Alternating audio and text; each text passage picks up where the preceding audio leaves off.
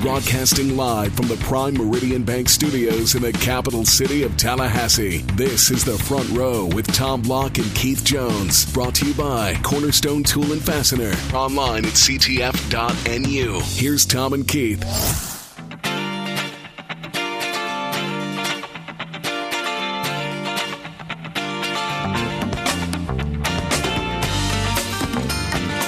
It is that time once again. You look at your Outlook, specifically at the calendar, and this is your favorite moment of the week. The Front Row is back. KJ, how are you? It's highlighted on my calendar, but I guess that's supposed to be that way, right? Despite that, you're only here on time, 1 out of 8, 10 times? Hey, do we need to bring personal stuff in? I didn't ask you what you had for dessert last night. You were the first one here today. Yes, I was. Well, actually, that's not true. T. Lang was here. He's always here. Well, I think he lives here. Yeah, I think he's got a cot across the way over there. He's the hamster in the wheel that keeps this place going. There's no question about that. I was going to call him a gerbil. KJ, we're going to move this conversation along rather quickly.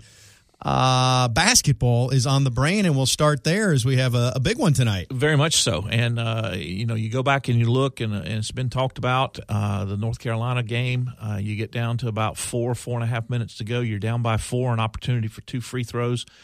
If you make those free throws, I'm not saying that changes everything, but it certainly has a chance to change the momentum. And then, of course, Carolina showed why they played for the national championship last year. They just reload with their people and ended up winning by double digits. I think two interesting things. Number one, you walk away from a loss against UNC and you don't feel bad. You don't really feel bad. You were there. There's some things you need to do and clean up to get better.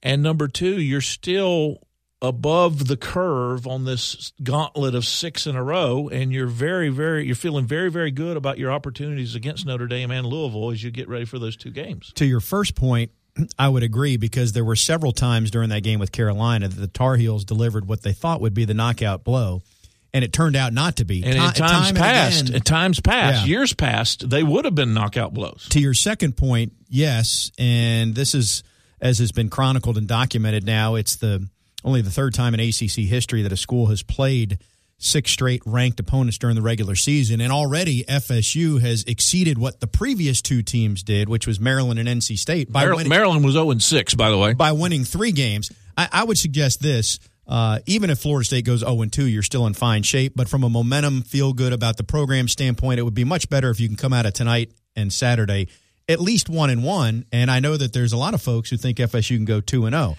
That's not going to be easy, but they did beat Virginia Tech and Duke in back-to-back games not too long ago here at home, so why not do Notre Dame and Louisville? Exactly, and it's interesting, too, that one of the things about this team, and whether it's the team, whether it's the coaching staff, or this coaching staff with this team, when they lost to Temple, they learned something, and they've not let that repeat itself.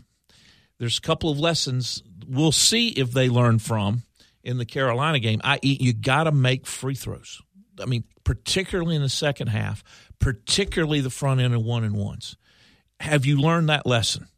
You don't go to the line, bounce the ball one time, and shoot with 1.2 seconds after you've received the ball.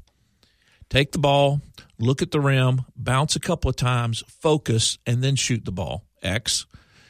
And make sure that you understand and appreciate the importance of those free throws. Let's see if they do that going forward. And secondly, remember, you withstood the runs that only a Carolina can make. Don't panic when those runs come from someone else.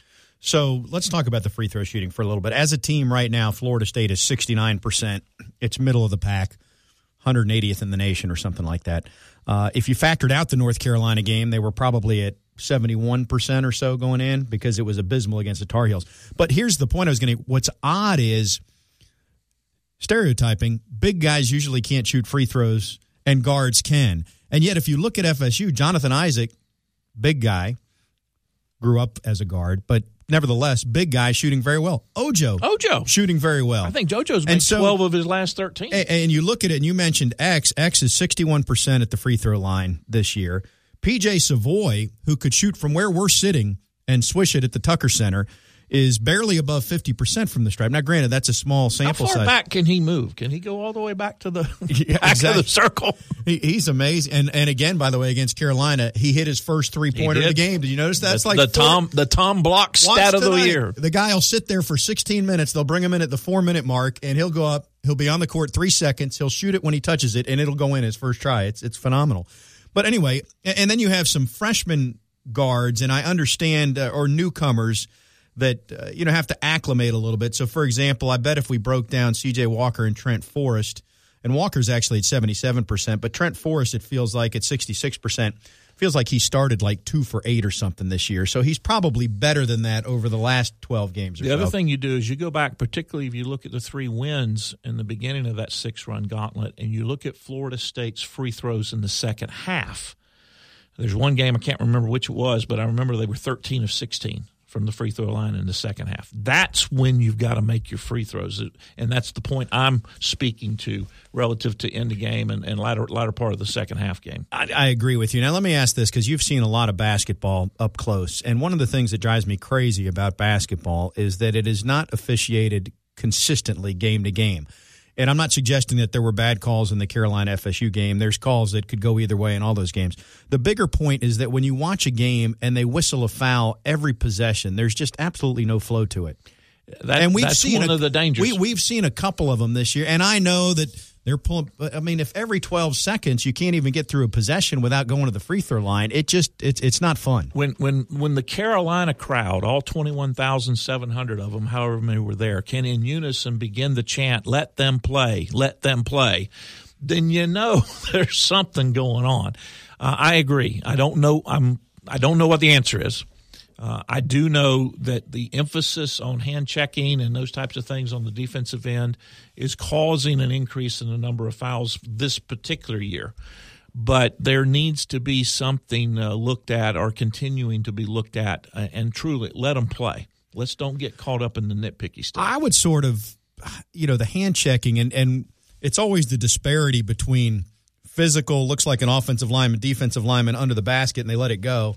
And then because it's the letter of the rule, somebody kind of reaches in, doesn't affect anything. From 28 feet away. And they blow the whistle. To me, that almost needs to be more like tripping. If you actually tripped the guy, and this is not a Grayson Allen rant, but, if you inadvertently tripped him, you're going to blow the whistle. But if you didn't, and it didn't affect the play, then so what if I touched you on the tricep when I was trying to reach in and slap the ball? It just becomes too much at some point. I agree. Again, don't know what the answer is. Recognize the problem.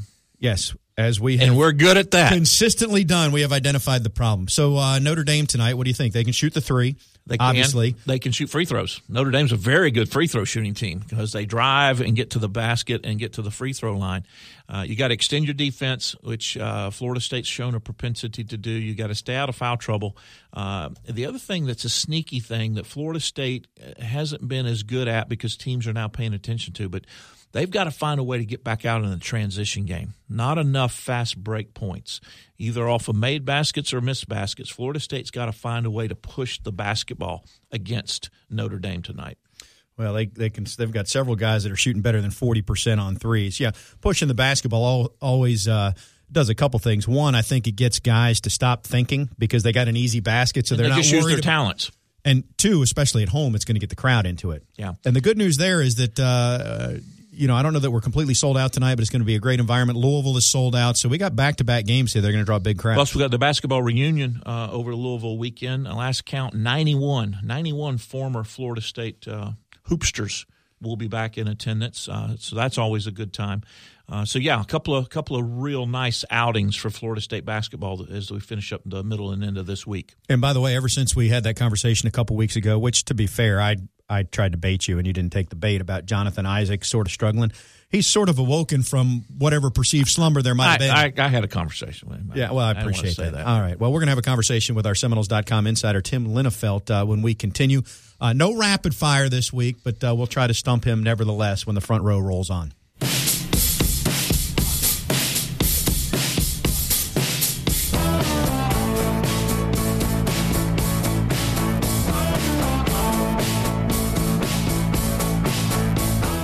The Front Row with Tom Block and Keith Jones is presented by Hobson Chevrolet of Cairo, Georgia. Get your best deal the Hobson way. Here's Tom and Keith.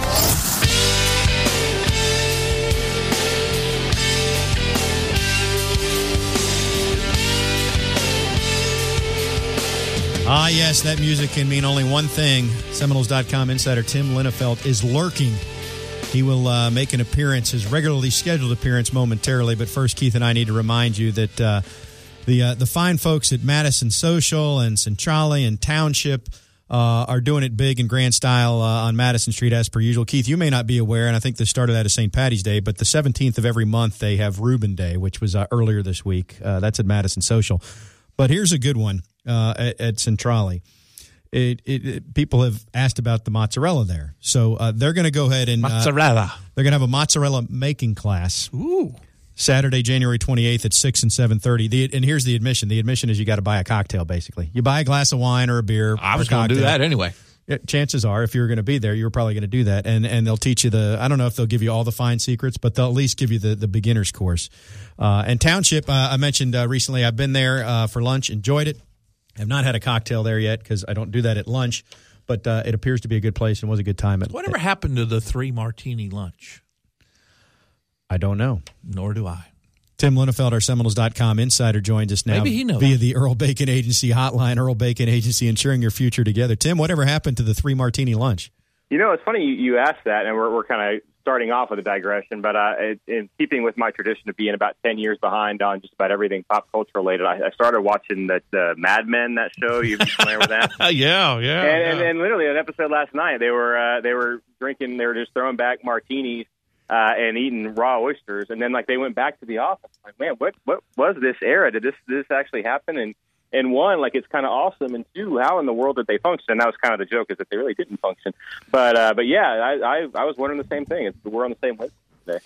I'm not going to name names, but there's somebody's spouse associated with the front row who's from New Orleans. And not uncommon today still that there might be some imbibing done during business lunches in New Orleans. If you can, certain sections of the country is what you're saying. Yes. All right. So let's get back to the business at hand, which is basketball. And there continues to be a buzz about hoops. And first things first, Tim, we need a ruling on this. Do we need to change the walk-up music in light of what happened in Chapel Hill, or we just go with the, you don't win them all in basketball, and we stick with what's got us to this point? I say let's start with the free throws. And if we tighten that up and still have problems, then we can discuss the walk-up music. But I feel like there's a higher priority list of things that went wrong there. And they tighten up on the offensive glass a little bit, and then we can look at the music. But no, I don't know. It was kind of a frustrating game from Florida State's perspective, just because you felt like they could have played so much better. And if they played a little bit better, they could have won. I don't think that it was a 13-point difference between those two teams. It's kind of the way it goes sometimes in college basketball with fouls and free throws at the end. So, you can kind of look at it in one of two ways. Is that it's frustrating because they didn't play their best game and lost. But, you could also look at it, if you want to look at it this way, that they didn't play their best game and, were right there with one of the most talented teams in the country in their building and had things done a little bit differently, could have easily won the game. So I see both sides of it, and I think both points are probably a little bit valid. So how do you feel about tonight? I feel pretty good about tonight. I think Florida State usually plays Notre Dame pretty well. For one reason or another, the way that Notre Dame plays it sort of matches up with Florida State's system pretty well. So I think they'll be. And that's not to say that they're guaranteed to win. I mean, Notre Dame is really, really good, and they lead the nation in free throw percentage. They're second in the ACC in 3-point percentage. So the defense is going to have to be good both on the perimeter, and you're going to have to be careful when you're fouling guys, because odds are they're going to knock down their free throws. And so again, like it was a couple days ago, free throws could once again be sort of in the spotlight. But I do think that Florida State, no matter what happens, I think you're going to see that Florida State belongs on the floor with Notre Dame, and the teams are probably pretty closely matched. Florida State probably has the edge in athleticism and speed and probably overall talent, to be quite honest with you. And then Notre Dame, I think they do sort of all the little things right, the details right. So it should be a pretty good contrast of styles, and what I expect probably a close game. Well, a little known fact that I'm willing to go ahead and go out on the line and share with our listeners is Leonard has appointed me as in charge of one aspect of the Florida State basketball program. I am in charge of opponents' free throw percentage. Oh. Well, how'd that work out? Every day's a new day. Do you feel confident about the plan you have in place for tonight? Well, I thought about using a laser, and then I found out that was illegal. They could throw me out of the building. Other than that, I got nothing. Well, the good news for Florida State is they're back at home here. And as you look at Notre Dame's schedule, they have been good on the road, good overall, but good on the road. But I think for Florida State in particular, with the atmosphere that FSU is going to have tonight and Saturday, it's exciting times, Tim, to know that you're going to have actually a home court edge, which, to be frank, Leonard's in his 15th year, and you could probably count on fingers and toes, maybe just fingers, how many times there's truly been a great atmosphere in the Tucker Center. No, sure, and one of them was last week against Duke. I expect another one tonight and on Saturday. I mean, think about, we're talking about fingers and toes. The last time we knew that 2 straight Florida State home basketball games were going to be sold out or really close to it, and we know that now, man. It hasn't happened since I've been following. Now, you can see games sell out individually, but to know that a game, you know, the games into the future are already attracting big crowds. It's a cool thing, and it's a really exciting time to be. I think we talked about this last week. Florida State basketball fan. The men are rolling. The women's basketball team is rolling. Just crushed Clemson the other day, and they'll play the national runner-up this week in Syracuse. So a lot going on over here, and it's funny when the teams are doing well and the basketball teams are doing well. All of a sudden, the January and February months, it feels like they move a little bit faster, and that calendar starts flipping towards March in a hurry. You know, you start looking at the schedule remaining for the Florida State men. You sort of move your finger down the line to see, you know, all right, where are they going? Who can they beat? What's going to be a tough game? And it doesn't take all that long, and all of a sudden you're at that ACC tournament. So it's all that to say, it's funny what stringing some wins together will do and create some momentum and some buzz, and it's an exciting time for sure. And transitioning into our next subject, at the Duke game, they introduced the early enrollees. There were 6 or 7 football signees that had enrolled early, which leads us to the February 1 Wednesday signing date, which leads us to some verbal commitments over the weekend, and Florida State's recruiting class continuing to take shape, and Florida State continuing to rise on that hierarchy of class rankings. Sure, it's really sort of maintaining what they've been able to do, and I know we talked about it a little bit, but the early enrollees I think are a big deal. One, I mean, it's what we always say every year as far as getting those guys in, getting them acclimated to college life. They'll be able to participate in fourth quarter drills and spring football and all that. But then, you know, when I look at that group of early enrollees, and you saw them at the basketball game, one, they look like physically like they belong. I feel like we say that every year, but every single year it seems more and more like, you know, guys are arriving physically looking like they're sophomores, juniors, some even seniors in terms of, you know, what they'll look like when they put on the helmet and shoulder pads. The other thing that jumps out to me from a recruiting perspective, and the guys I can talk about are the ones that have signed, is Florida State signed 3 5-star guys at positions of need, at positions where you're losing somebody important. You know, Cam Akers, the running back from Mississippi, is coming in when you lose Dalvin Cook.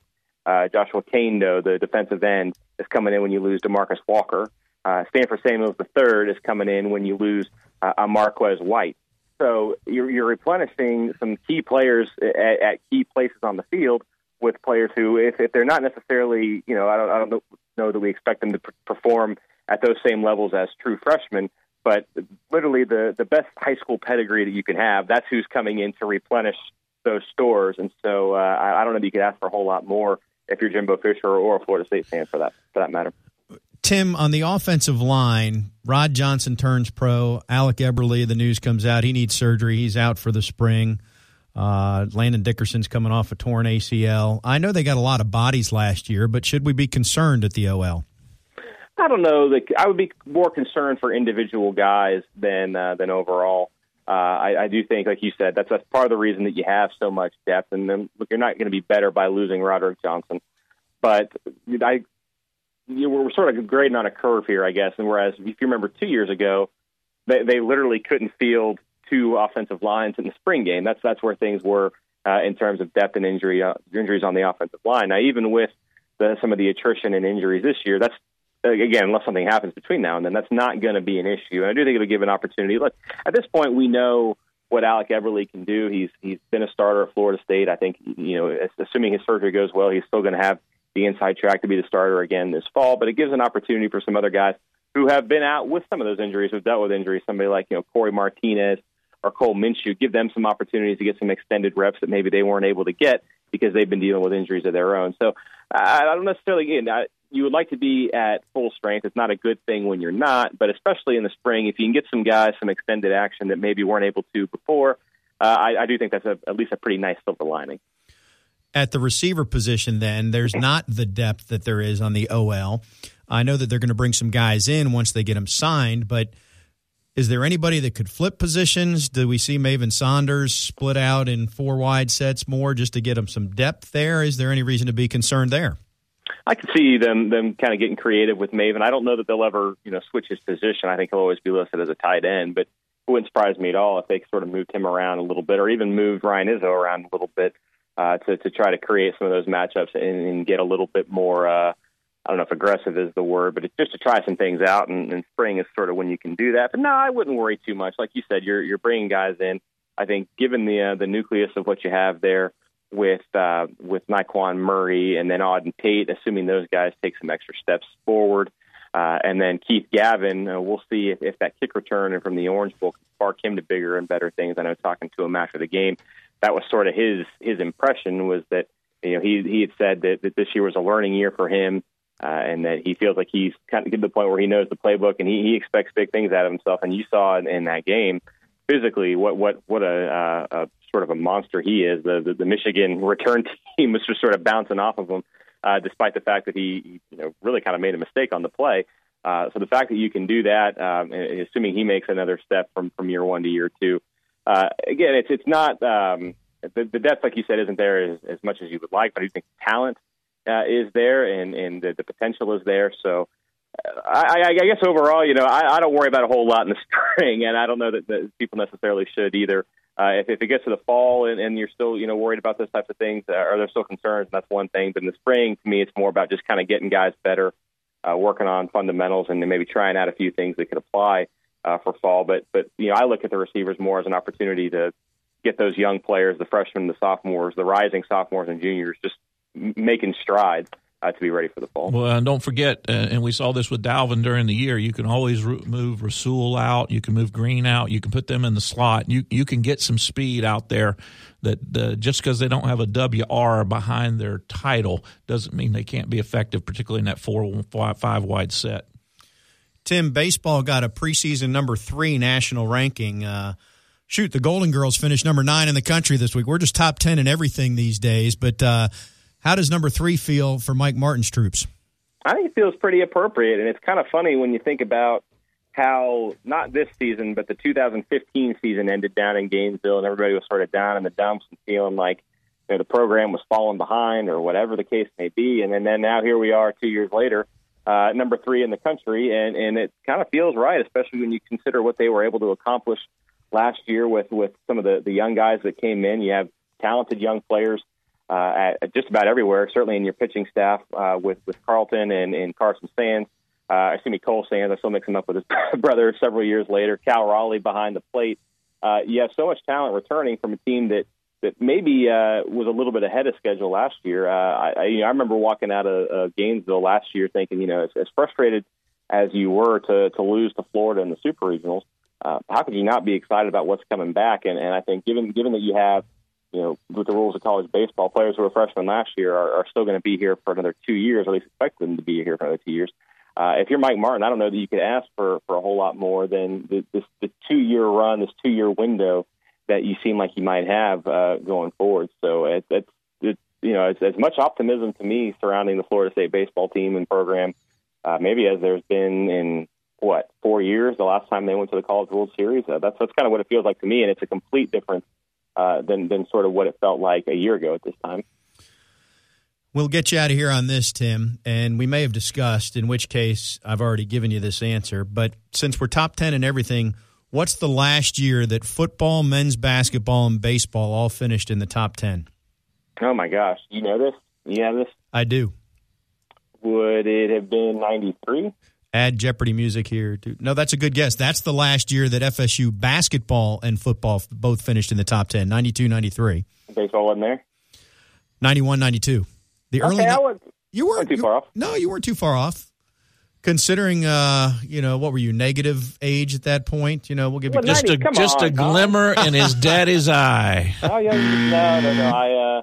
I can assure you that I was, in fact, very alive back then. All right. So. We are very much dead in terms of this conversation right now. Tim, appreciate it. Oh, come on. Our Seminoles.com right, insider. We'll see you at the Tuck tonight. That is Tim Linnefelt on the Earl Bacon Agency hotline, and we'll react. Keith wants to say something, but we got to pay bills. Break time, then we'll discuss it on the Front Row.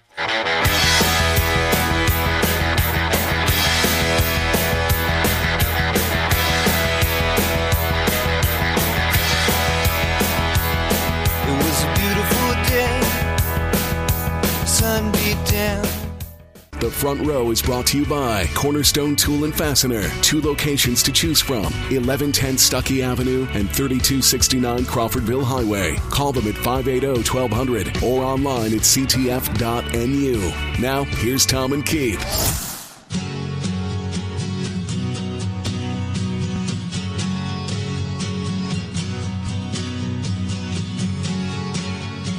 Back on the Front Row, a reminder that coming up next segment, Todd Berry will join us. He is the executive director of the American Football Coaches Association. We'll talk about some of the proposed changes, most notably adding a 10th assistant coach, tweaking the red shirt rule, and early signing period. Signing period as well. So we'll address that next. So that conversation with Tim, good as always. I should point out that we are recording early today because you have to be in the basketball, the co-pilot's chair next to Gene for tonight's broadcast against Notre Dame, which does not require a whole lot of airplane manipulation, if you've ever noticed. In other words, Gene can fly the thing by himself. Pretty much. Yeah, you might not want to state that on the record, but he's pretty good at doing that. He's reasonably experienced and fairly well respected. I don't know if you picked up on that. I thinking back to what Tim was talking about, just reading your body language here.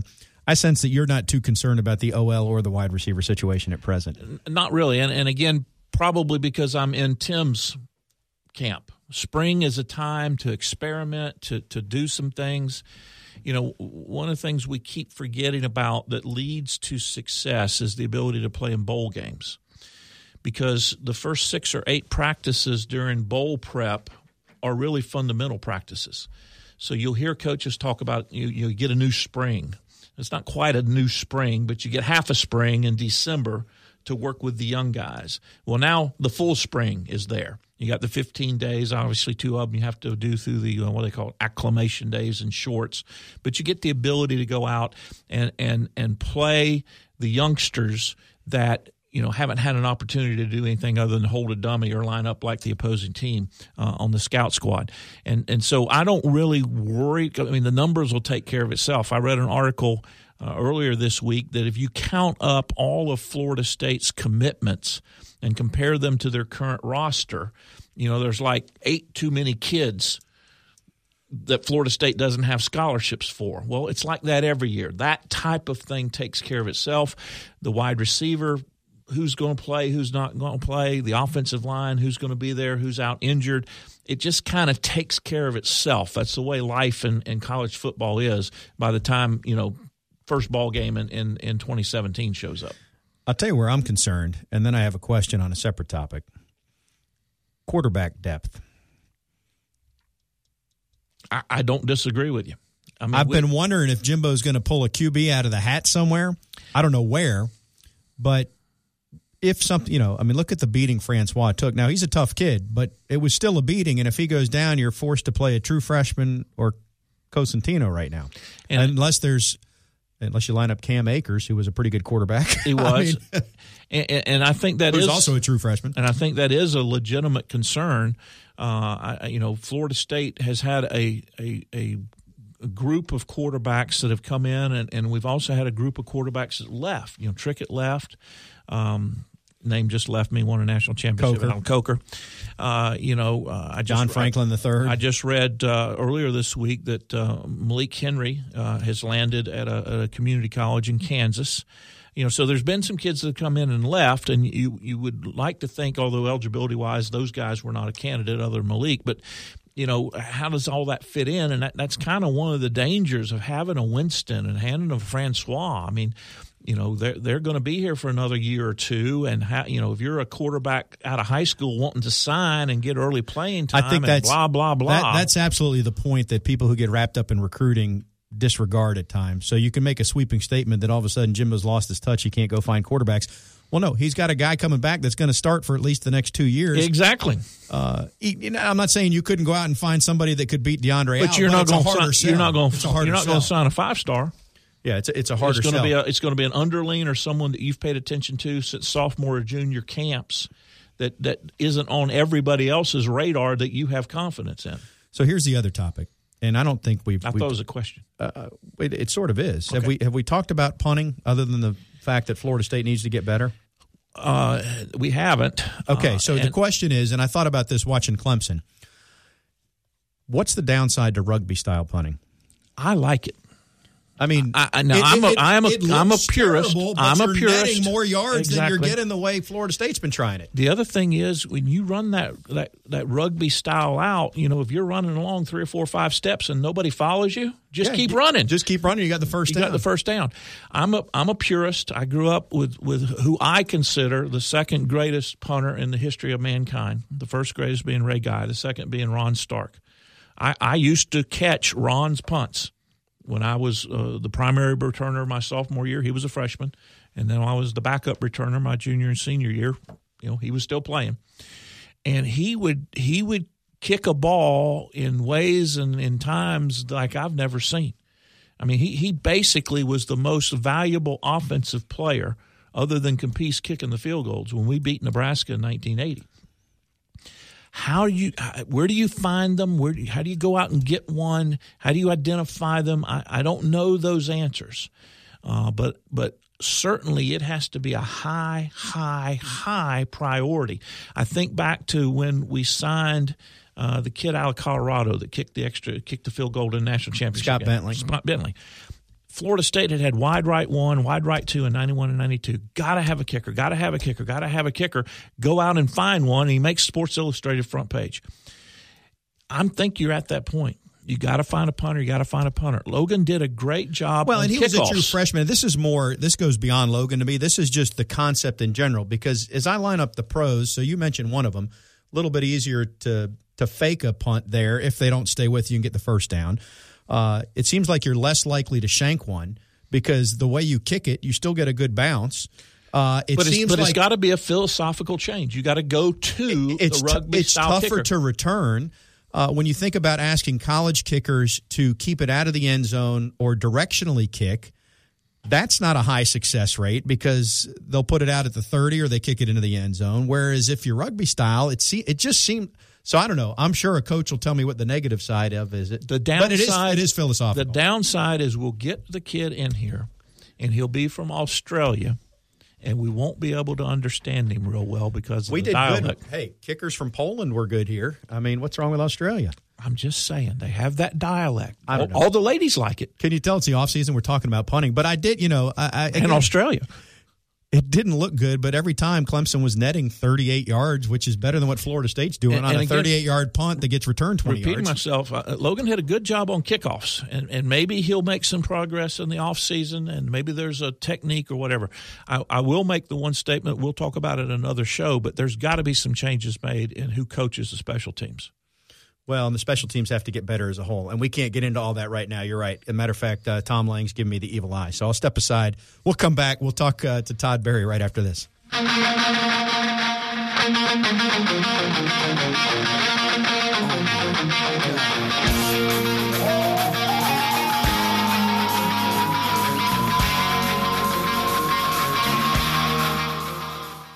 The Front Row with Tom Block and Keith Jones is presented by Hobson Chevrolet of Cairo, Georgia. Get your best deal the Hobson way. Here's Tom and Keith.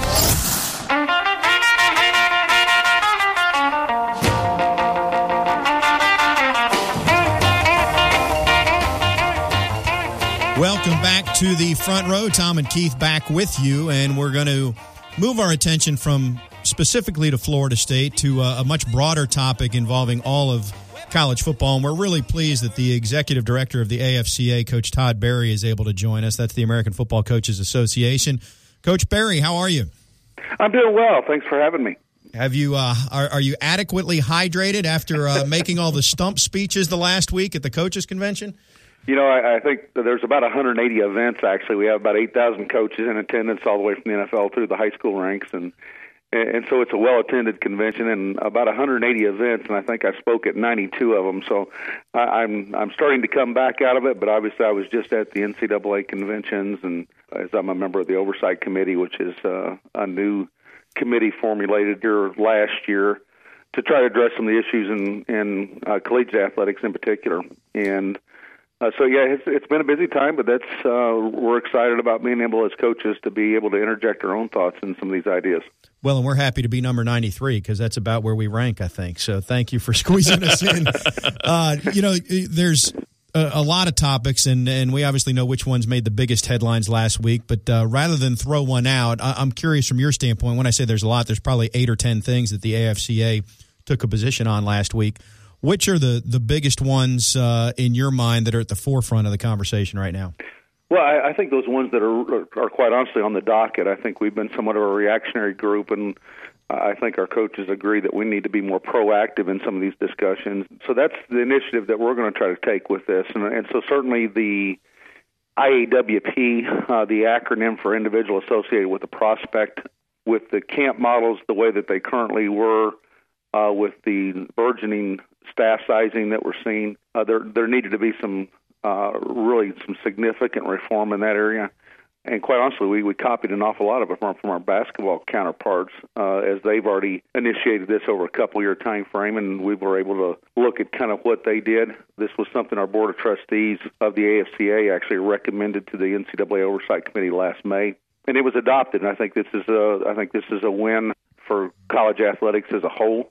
I think that certainly the idea of an early signing date, it resonated with our group, and that's been something that we never have been able to coalesce behind. We're excited about that because I think that one of the things that both the coaches and the prospective student athletes want is they want more transparency in the process and a little bit more freedom for the prospective student athlete. And so we're happy with that, too. I think that certainly, as I mentioned earlier, the camp legislation was a big part of trying to clean up a little bit of a mess that we found ourselves in.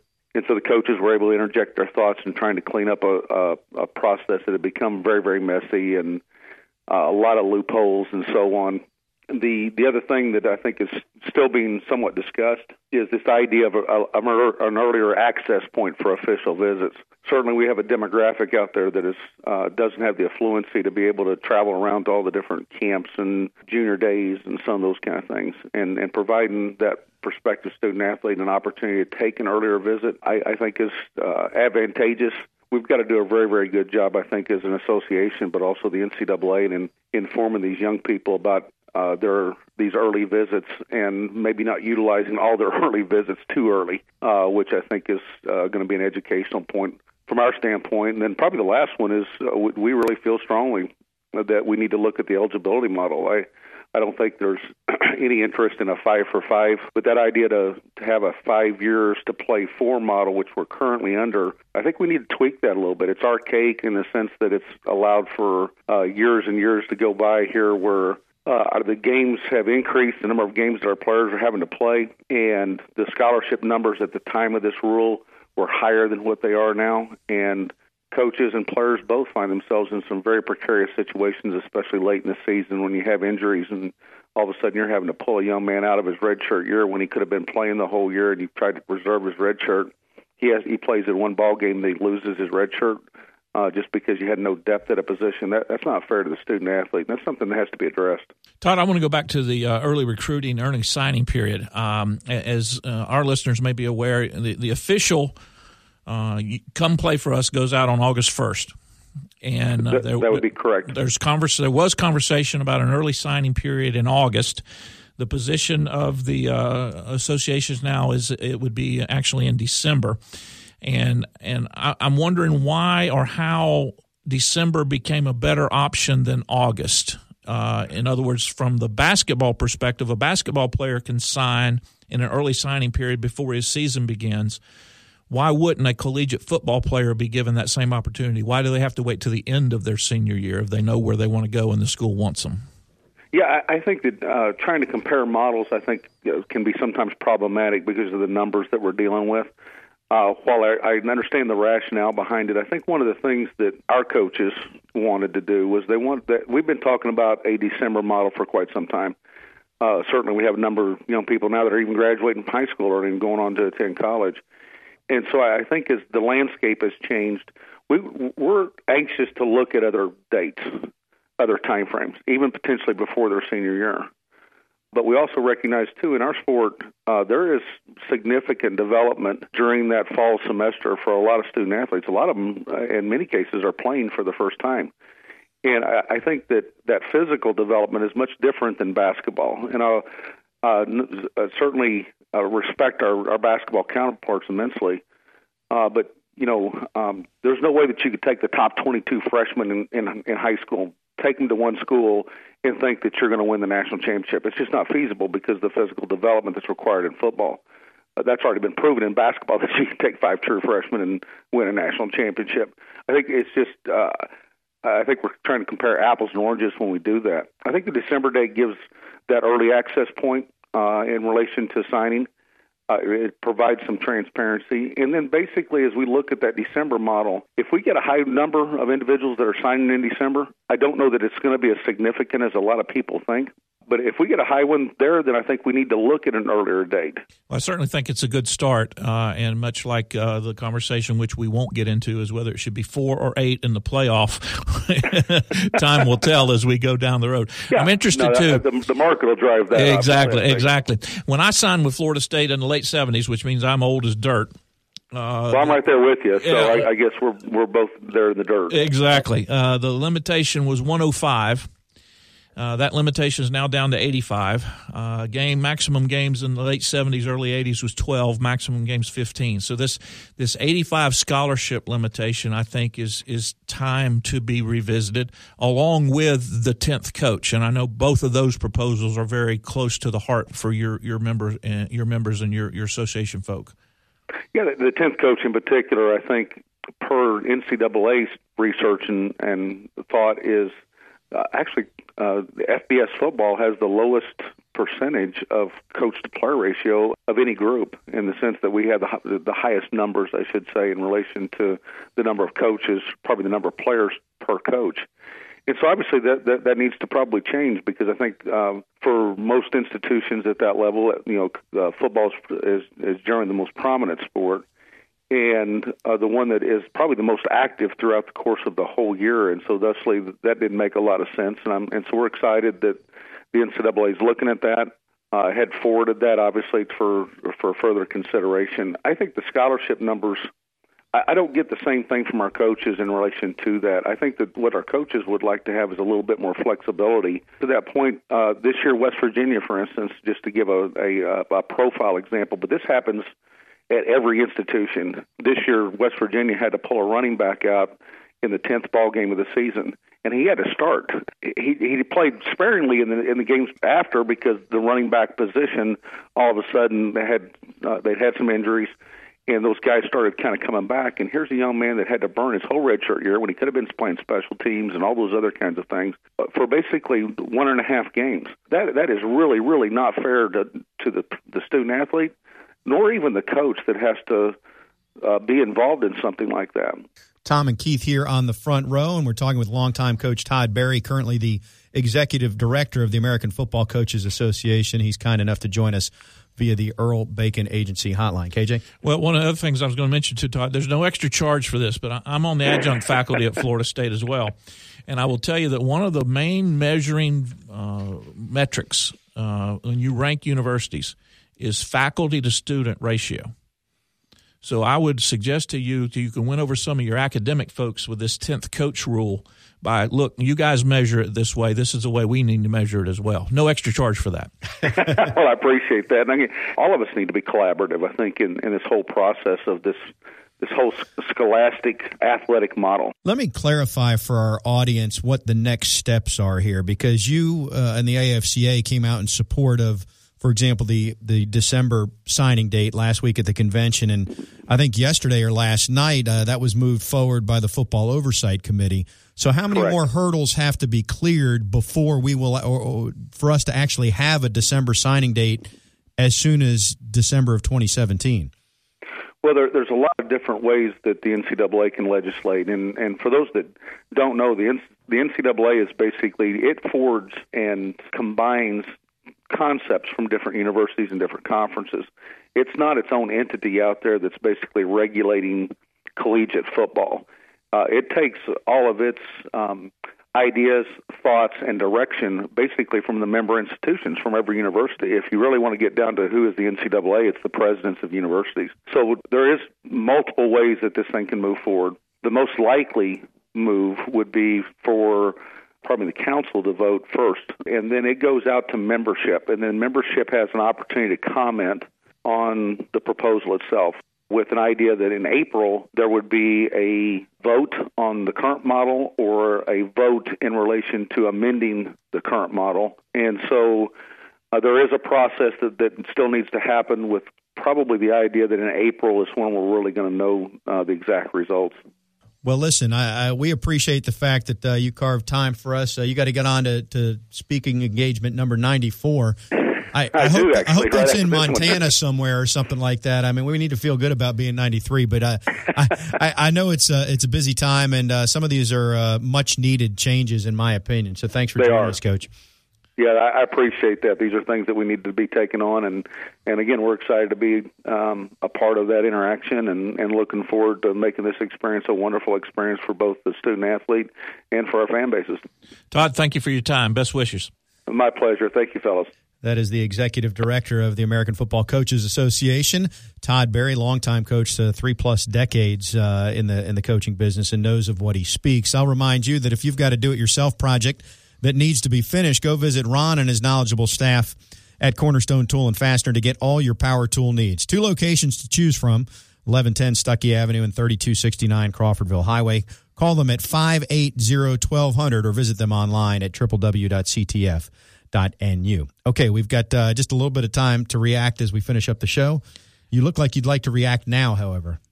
Just one comment. The IAWP legislation.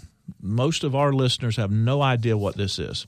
This is kids that grow up in a household that don't have a nuclear family, and how and when do you recognize who is their acknowledged advisor, and who can you pay to come on an official visit, who can you acknowledge to listen to for conversations, and in terms of, I would like to, on my visit, talk to the dean of the College of Business and learn more about the risk management program. How do you identify who that key person is, and they get recognized like 30 or 40 years ago you used to recognize mom and dad? And that sounds different, and it may be foreign to many of our listeners, but it is a key component of how the recruiting process goes forward. Long time, 10 years or more in basketball, now raising its head in football. And it's just an interesting dynamic on what's going on in America. All right, with that said, we'll step aside, come back, and have some final thoughts on this week's Front Row.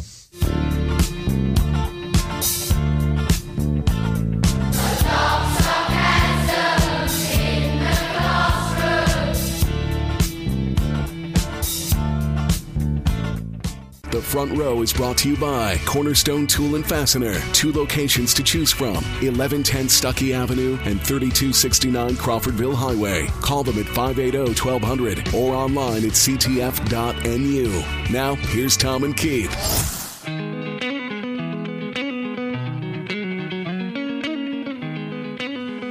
We don't have a whole lot of time to react to what Todd Berry said there, but so the early signing period, I'm in favor. I don't disagree with your thought, Keith, that going even earlier. But you got to walk. First step. Good first step. You got to walk before you run. I think it will turn into all the guys that are early enrollees right now. They'll be the ones who sign in December. Well, they don't even have to. There's the way you sign that financial aid thing. Right. You go ahead and commit. But I don't think schools are going to sign 25 kids in the early signing period. You're going to get some out of the way and still have half, and that's the way it'll be. The redshirt rule makes a lot of sense to me. A lot of sense. I mean, it's kind of silly. Well, Nate Andrews, I guess, didn't get healthy. I'm trying to think of an FSU example, but Todd provided a couple of examples, and it just would make sense. It would eliminate the issue of burning a red shirt later in the year. It would eliminate the issue of making up, fabricating an injury for somebody so you can apply for a medical hardship. Let's be honest. The other thing it does, and Todd was very pronounced about this, and it's a delicate subject, but it does keep the player engaged, because some of the high-profile problems at Florida State and at Florida and at the University of Miami have been kids during their redshirt season when they weren't expecting to play and therefore were not paying attention. 10th coach, obviously That's a no-brainer. Coaches are in favor of it. He articulated the point well. Didn't talk about it, but the communications issue is another thing. The ability for the coordinator to talk to the quarterback via electronics like the NFL does, the headset in the helmet, so to speak. We can expound on that in coming weeks. 10th coach, would it be a position coach? Would it be a recruiting coach? How would you divvy that up? It'd be both. In other words, it'd be a recruiting coach, and you'd have an extra coach out in the recruiting, because remember, they're going to deaden another week because of the camps. They're going to make the early signing period, which takes away some of the effort. Let's go ahead and leave them out there. That would be an excuse to maybe restrict them and not let them coach off-site. But if they're there, let them recruit. All right, we are done. He's Keith. I'm Tom. Enjoy the game tonight, and we will talk to you. I didn't get the call, by the way, did you? Which call is that? On the college football committee? No, they didn't call and ask for my opinion. They asked for Frank Beamer and Gene Smith and Chris Howard to join them. Barry Alvarez, Condoleezza Rice, Lloyd Carr rotate off, and neither one of us got a call. No, so we will not be part of the CFP next year. Dang it. So direct your complaints elsewhere. Perhaps next week to the front row. Talk to you then. Lips like lightning, girls lunch in the heat, yeah. Jelly.